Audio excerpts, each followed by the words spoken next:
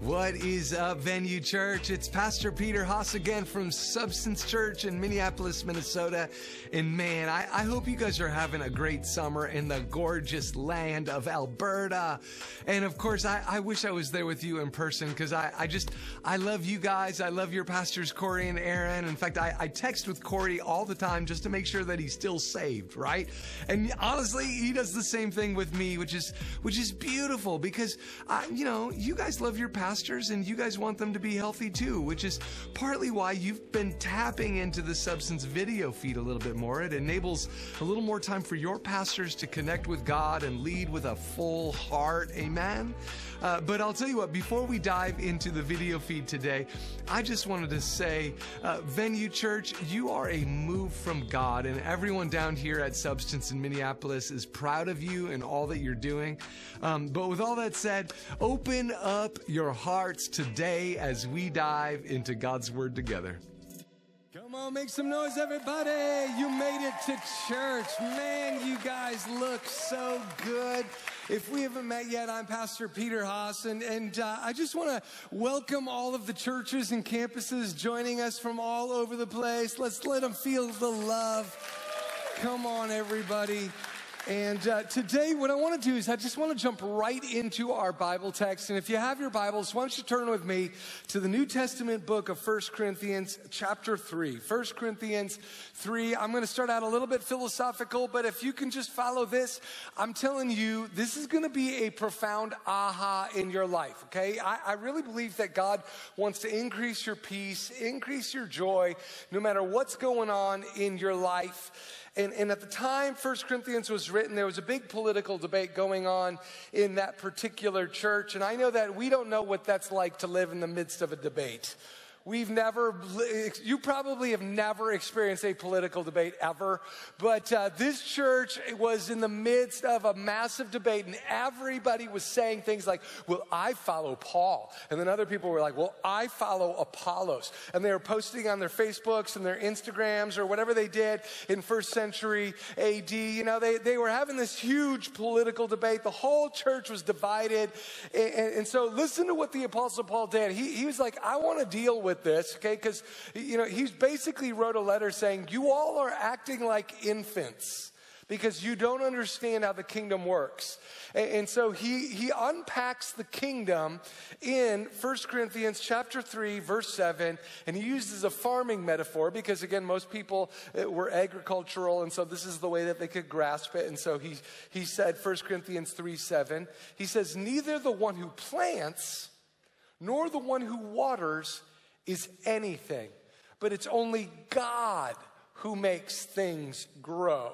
In other words, he wanted to kind of take a little formula for life, and he wanted to break it down and saying, hey, listen, if you think life primarily comes through people, then you're missing the point. You're not understanding how God works, okay? If you think life comes through people, then you are overestimating the human part of the equation in achieving life, okay? And specifically, he was obviously talking about building the church, but you could apply this to almost any dream that you and I could possibly have in life. We all have dreams of having great jobs, right? Great marriages, great kids, great success. We read books on it. We listen to podcasts on success. We get academic degrees. And over time, when we do those processes, we start to falsely think, you know what? I'm kind of a big deal. I'm the guy who waters. I'm the guy who plants. I know how to achieve a result, right? I know how to plant a seed. I know how to water it. If you really want to water a seed and have a great plant, then you got to do it like me. I know how to achieve success. How many of you know you can do everything right and it still doesn't work? Come on, you know who you are, right?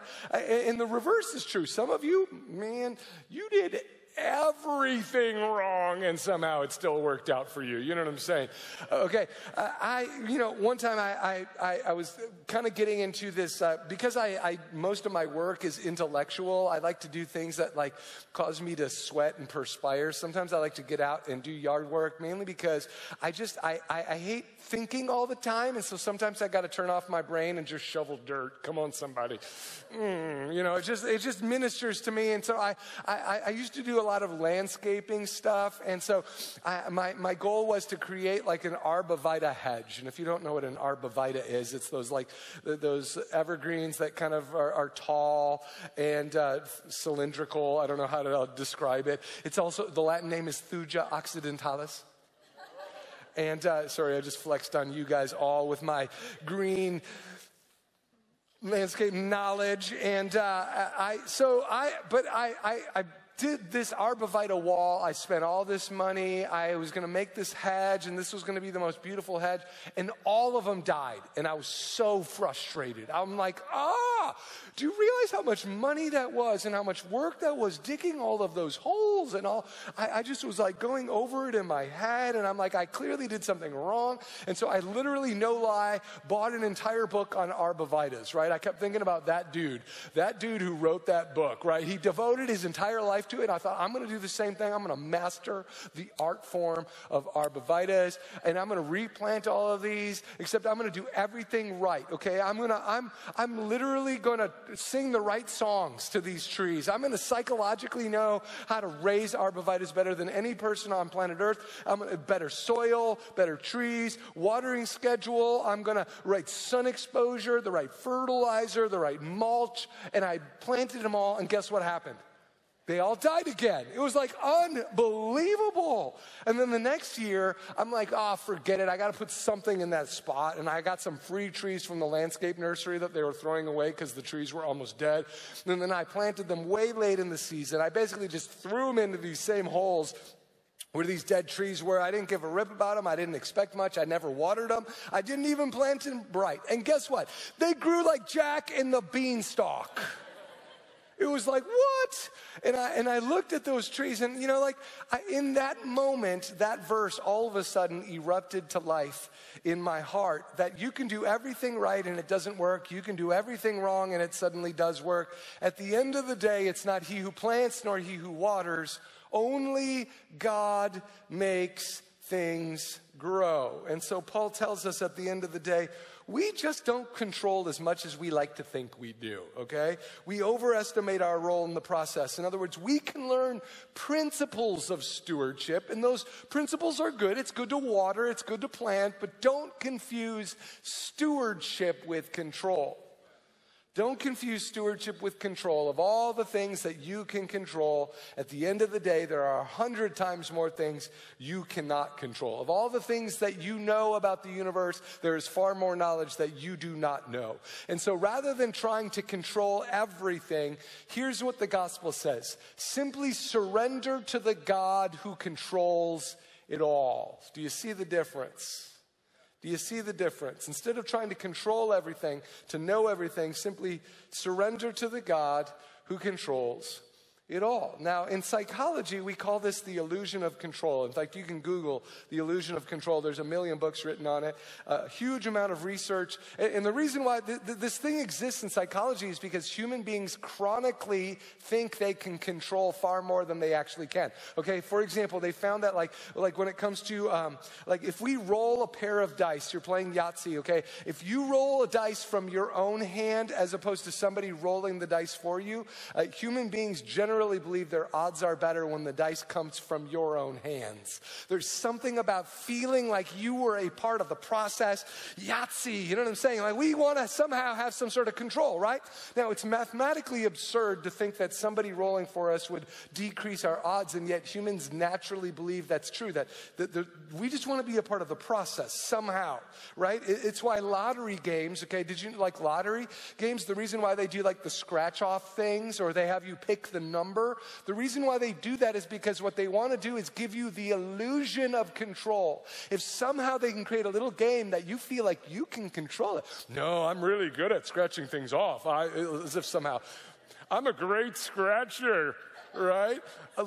As if somehow that gives you more control, that it makes the odds better in your favor. It doesn't. They know the odds. That's why they want to sell you the illusion of control, the fun of participating in the process, and as a result, you actually think your odds, you'll spend more money. That's really the bottom line, is they want you to spend more money. In fact, there are entire industries that specialize in manipulating the illusion of control, okay? So for example, all security stuff, Really, advertising in general is preying upon the illusion of control, right? Security systems, insurance, strategy companies, safety industry, all of these industries make money by perpetuating the illusion of control. People everywhere right now are spending infinite amounts of money on air filters that somehow magically pull everything out of the air. Like, we don't even know if any of it's true. But you know what I'm saying? Heck, we'll do anything to make our lives feel more secure, more strategic, more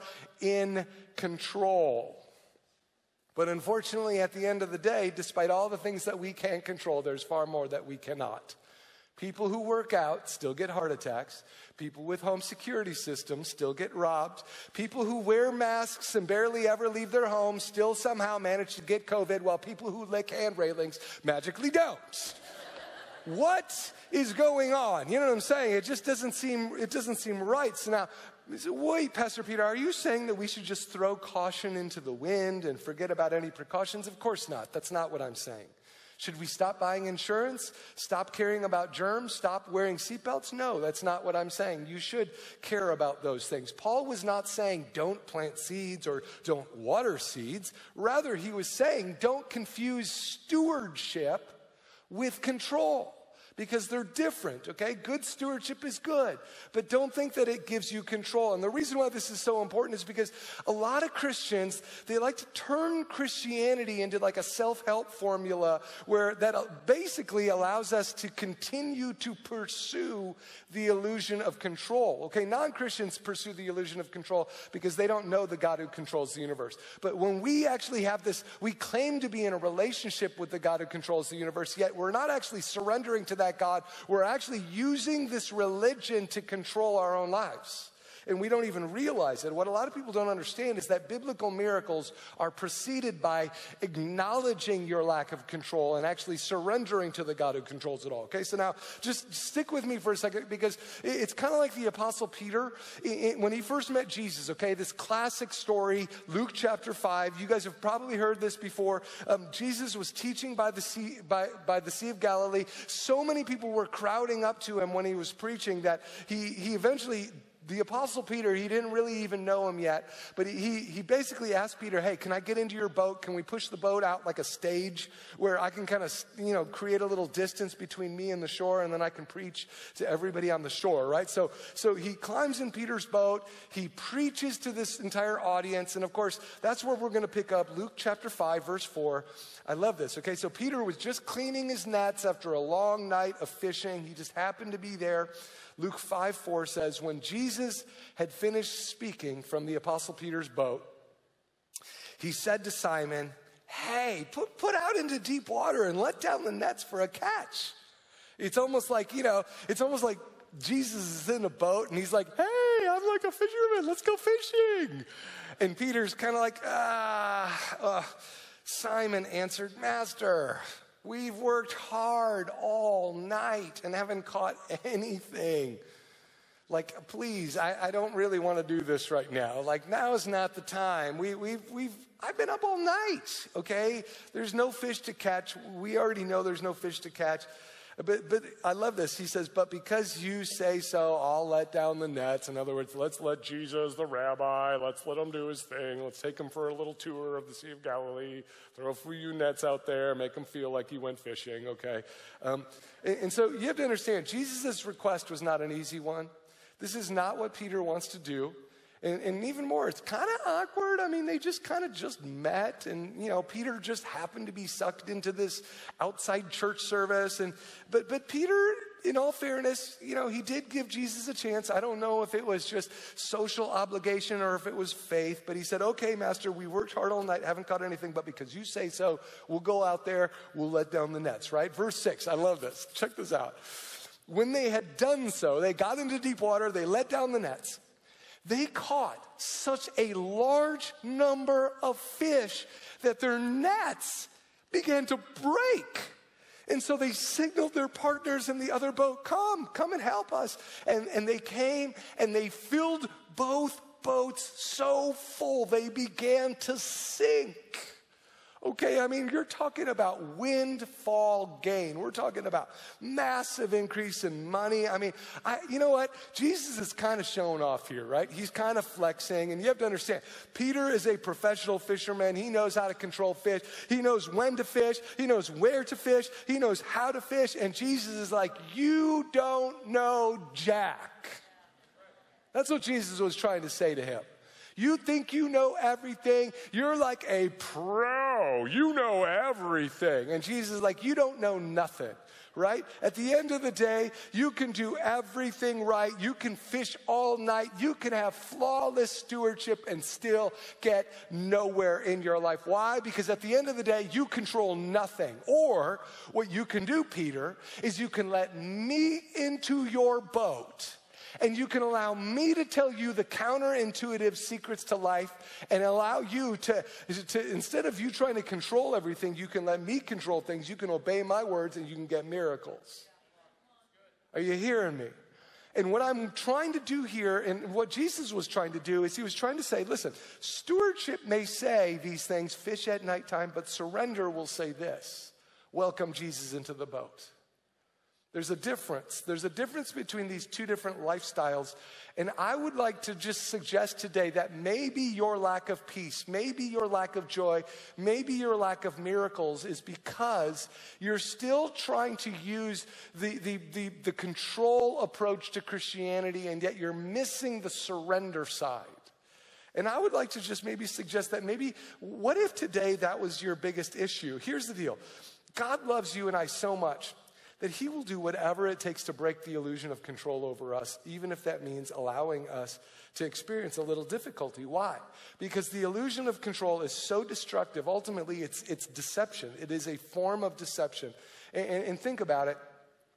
No matter how rich you are, no matter how powerful you are, no matter how good looking you are, all humans will go through trauma that will force us to deal with the illusion of control at some point or another, okay? And if you don't believe me, just stop and think about life. Life is designed to lead to God, isn't it? Life is designed to lead to God. And if you're a note taker, write these 3 traumas down, because I believe that at some point in all of our lives, we will experience one of these 3 types of trauma. Trauma number 1 is what we call death of a loved one.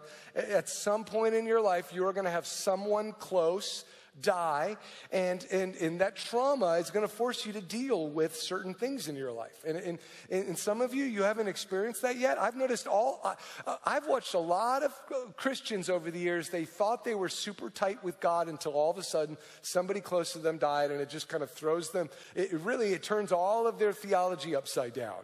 And it's amazing how in that moment, you thought 2 different Christians, both of them looked close to God, but all of a sudden this trauma occurs, and this person goes like this, and this person goes straight, connects with God in a whole nother level. Okay, it's an interesting phenomenon. You'll see this over time, but trauma number 1 is death of a loved one. Trauma number 2 is what I like to call a major medical diagnosis or a tragedy.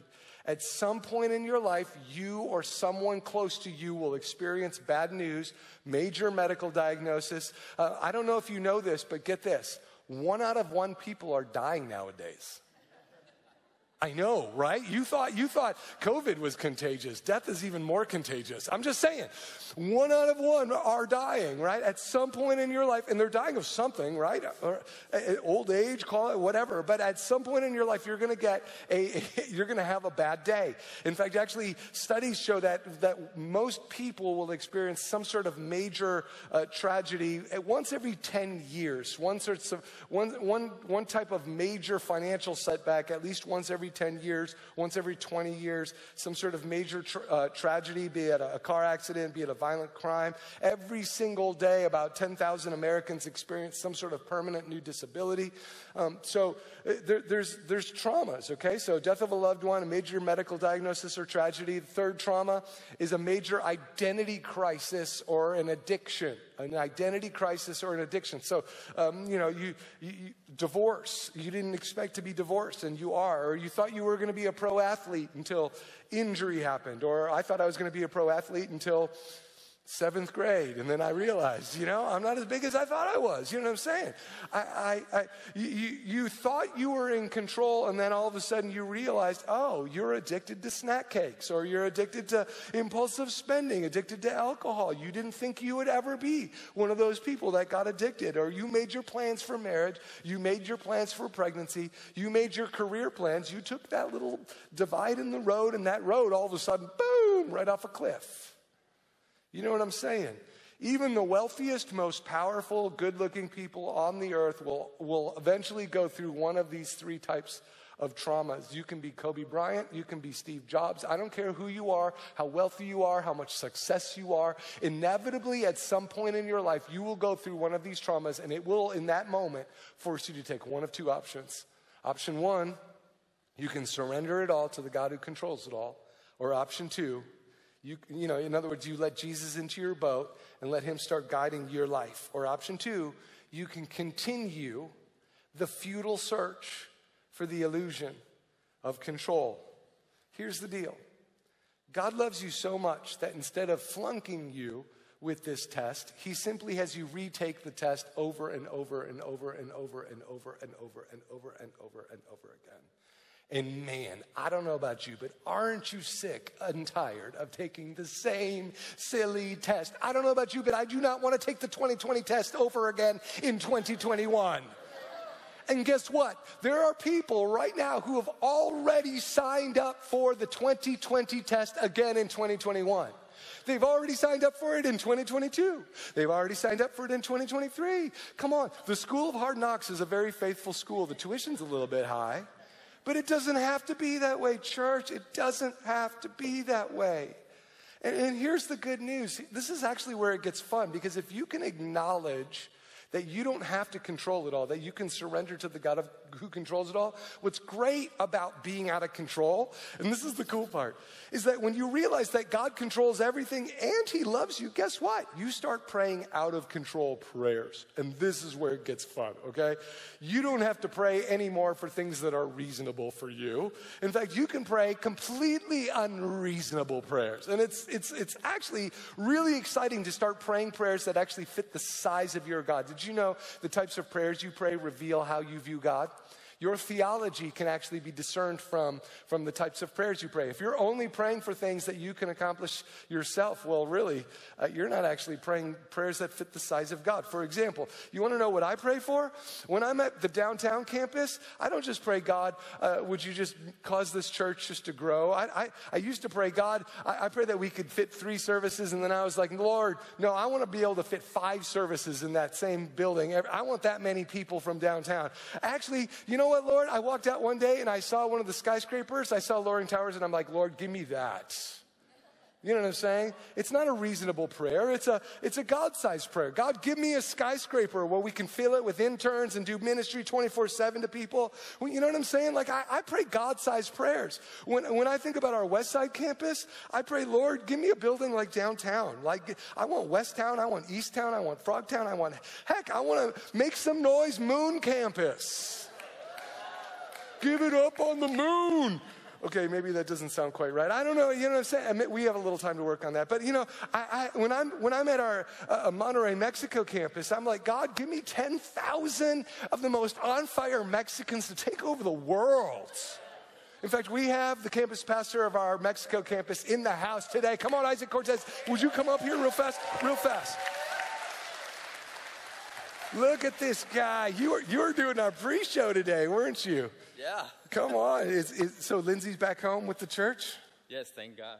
Oh, she's like, you're like, I'm on vacation. Actually, so you're up here helping us film our Christmas sitcom, right? Yes, I'm still sore from it. Seriously, you guys are going to love the sitcom for our Christmas services, but you are also going to love, we need to get more people down, some trips down to visit you, huh?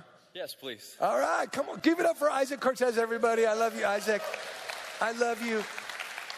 Seriously, like we were walking around Monterey, such a cool city, and I was just like, God, you know, it's such a cool campus, and I was just like, God, it just broke my heart for that city. I don't know about you, but everywhere I go, I dream bigger and bigger and bigger dreams.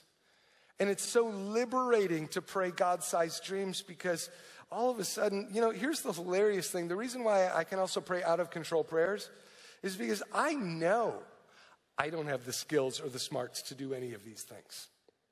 I can pray, God, give me skyscrapers because I don't know how to get skyscrapers. You know what I'm saying? I didn't have the smarts to get this church this far. Are you getting me here? Okay. I was even just looking at our profit loss. I was looking at our asset statement, and God, believe it or not, God has given us over $28 million in assets in the last 4 years as a church. And I was looking at it like, what the heck? I can't take credit for any of that. I'm just a dude in a boat who obeyed Jesus when he said, put your nets down here. And I was like, here? Okay, that's the guy. I'm just Peter. I'm just a dude in a boat who's like, oh, but Jesus, we've been fishing all night. You know what I'm saying? I've been fishing in Wisconsin forever. You know what I'm saying? And you want me to go fish in Minnesota as if somehow there's like more fish. You know what I'm saying? I'm just the dude who obeyed Jesus, right? As Paul put it, 1 Corinthians 3:7. I'm just a dude who plants and waters. Right? I'm just the guy in flip-flops on my front lawn, just watering the lawn. And watch what God does. Are you hearing me? Don't overestimate your roles and don't underestimate God. It's really all I'm saying. Because God loves our out-of-control prayers. Because only he can get the credit for them. That's why he likes us praying those prayers. If we prayed, a lot of us, we pray for things that we could reasonably do, right? And then we're like, let me give a testimony. I mean, it's a testimony about God, but it's pretty much 99% how awesome I am and how much I persevered in the midst of difficulty. I chose God. Okay, and then it's really all about us. You see, God really, I think we use Christianity to stay in control and continue on in the illusion, not realizing we're just glorifying ourselves. The reason why God loves out-of-control prayers is because he loves prayers that only he can get the credit for. I love the story of our downtown campus. I think about, my daughter sitting on the front row when, she was 9 years old, and she said this time next week, she got just a vision from God and about God giving us that campus. What I love about that story is that I'm just the dork in the middle of a God story, right? I'm just like the guy. I'm definitely not the hero of that story. I'm definitely not the protagonist in that story. I'm the comedic sidekick that the story happened to. Do you know what I'm saying? Okay, I want you to get this. Think of it like this. Okay, if your life was a movie, you would not be played by Denzel Washington or Nicole Kidman, right? I'm just being. Some of you are like, duh, because I would be played by Chris Hemsworth or Scarlett Johansson. No, you would not. I love you, church, okay? That's why I am telling you, you would be played by Jack Black, Amy Schumer, Mr. Bean, or Melissa McCarthy, okay? I love you enough to tell you the truth. Pastors can't lie, okay? I'm being honest with you. And some of you are like, no, but Pastor Peter, you don't understand. I've got kind of a Kevin Costner look. No, you don't. You have a Kevin James or Kevin Hart look, okay? You got the wrong Kevin. You're misunderstanding who you are in this story. And just to make sure that we're clear with each other, okay? If our lives were Scooby-Doo, you would not be Fred or Daphne. You would be Shaggy. You would be Velma, okay? I hate to tell you that, but it's just the fact, okay? Only God gets to be the hero in this story.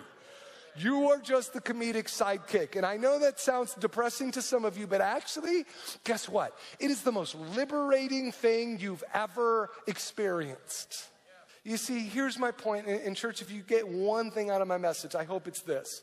When we rid ourselves of the illusion of control, we align ourselves with the provision of prayer. Let me say that again. When we rid ourselves of the illusion of control, we align ourselves with the provision of prayer. And some of you, you've never been fully aligned with the provision of prayer, and you know it. You know it.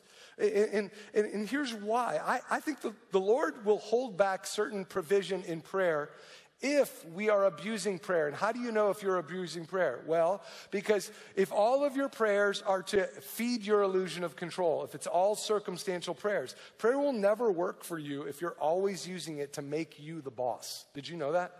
If all your prayers are all about making you more comfortable and more in control of your circumstances, you don't understand. You're actually not surrendering. You don't understand the nature of how this relationship is actually working. If all of our prayers are about making us more comfortable, making us famous, making us secure, making us feel whatever, and don't get me wrong, God does want us to pray for circumstantial things. It's okay to ask God for things, but ultimately, he wants to make sure that our peace and our joy comes from him. Not our circumstances, not our politics, not our finances, not our comfort zones. If what we're asking for, would it change the world or would it just change you? I think at the end of the day, a lot of us, we're using prayer like witchcraft. Do you know what witchcraft is fundamentally? Witchcraft is making incantations that allow you to control other people or other things. That's kind of the fundamental definition of witchcraft. It's incantations that create control. Prayer is the opposite of that. Prayer is actually a relationship with Jesus where he tells you where to fish. Do you get it? In other words, we're actually not just saying, God, I pray that you would allow me to experience fish at this time and in this way because this is the right way and I'm basically telling you the right way. God, I don't know if you know this, but here are the right politicians. Oh, how many people have prayed that prayer? God, I don't know if you know this, but here's the way the world works, right? And I know because I listen to this one news network. And God, I don't know if you know this, but I know because I'm an expert in physiology. It's what I do. I got a degree in it, God. And God, so God, in case you didn't know this, and what we do is basically prayer is us kind of lecturing at God what our list of demands is. Really what it is it's witchcraft. We don't even realize we're missing the whole idea of what Christianity is. Christianity is where actually you let Jesus into your boat and he tells you primarily where he wants you to fish. And he tells you inconvenient things, right? Like forgive and serve your irritating family members. And then all of a sudden, boom, a miracle happens and everybody in your family starts singing praise to God. And you're like, who knew? Right? It's where Jesus gets into your boat and he says, hey, loved one, I want you to pick this battle instead of that battle. I know you really, really, really want to pick that battle right now, but you know what? Actually, I want you to fish like this because I want to make you a fisher of men. You know what I'm saying? It's where God tells you inconvenient things. I want you to join this ministry team. Not because you feel called to it, but because I need you there right now. And if you do this, then I'll do that. It's where Jesus is telling us these types of things that are maybe even counterintuitive. And I know some of us, we always just want to lecture God in those moments. Time out. God, you want me to let my nets down now? Do you not realize it doesn't feel right? I fished all night. You want me to surrender my sexuality to you? You want me to surrender my finances to you? You want me to surrender my political ranching to you? And God's like, loved ones. Oh, loved ones, you will never achieve control. You can only achieve surrender. Your soul finds rest in God alone, Psalm 62:1. And the more you can internalize that, it actually changes everything. And I believe the Apostle Peter had that encounter. I mean, literally, these boats were sunken into the Sea of Galilee, almost sinking. Not just one boat, but multiple boats. He had a revelation that day. He had a revelation that day. And you know what Jesus said to him right after that? He's like, Peter, come follow me. I'm going to make you a fisher of men. And you know what he did? He sold everything and he went and followed Jesus on the great God adventure. And how many of you think he has regrets? No. He regrets nothing because at the end of the day, surrender and control is the only way to live. And if you're here today and you feel out of control, I would actually say, congratulations. You made it. You are in the perfect position for a miracle if you let Jesus into your boat. And all you have to do is simply say, God, I don't get it. And God's like, thank you. That's why I came, to die for your sins and to show you the path of life. And some of you, This may be, you may have been a Christian your entire life and yet never understood Christianity until just right this moment. And listen, if that's you, I'm just going to end with a simple little surrender prayer. I believe that just doing business with God will all of a sudden flip on that joy switch, flip on that peace switch that you've been lacking throughout all of 2020. And that's what's so great about it, is once you figure this out, man, nothing will rock you. Nothing will rock you. And that's what I want for you, church. And so just right now, bow your heads, close your eyes. Let's do business. Let's just let God into that boat. Maybe your boat is your marriage, your kids, your future, your physical body. I don't know what that problem is today. I don't know what it is that kept you up all night. But I was up all night, Master. Listen, I do know this. The longer you have Jesus in the boat, more likely you're going to have those miracles. So Heavenly Father, you see where we need you most. You see the areas where we struggle the most. You see the areas where we're striving, where we still believe the illusion of control. And God, although you have a plan of stewardship for every one of those areas, ultimately peace, joy, life comes from you. And so we surrender to you right here and right now. And church, if you're agreeing with what I'm praying, then just say this after me. Say, Dear Jesus, forgive me. I'm not in control, but you are in control. So I surrender starting today and for the rest of my life. And if you agree with that prayer, say amen. Come on, comedic sidekicks. Let's unite. Let's unite. Let's make God great. Amen.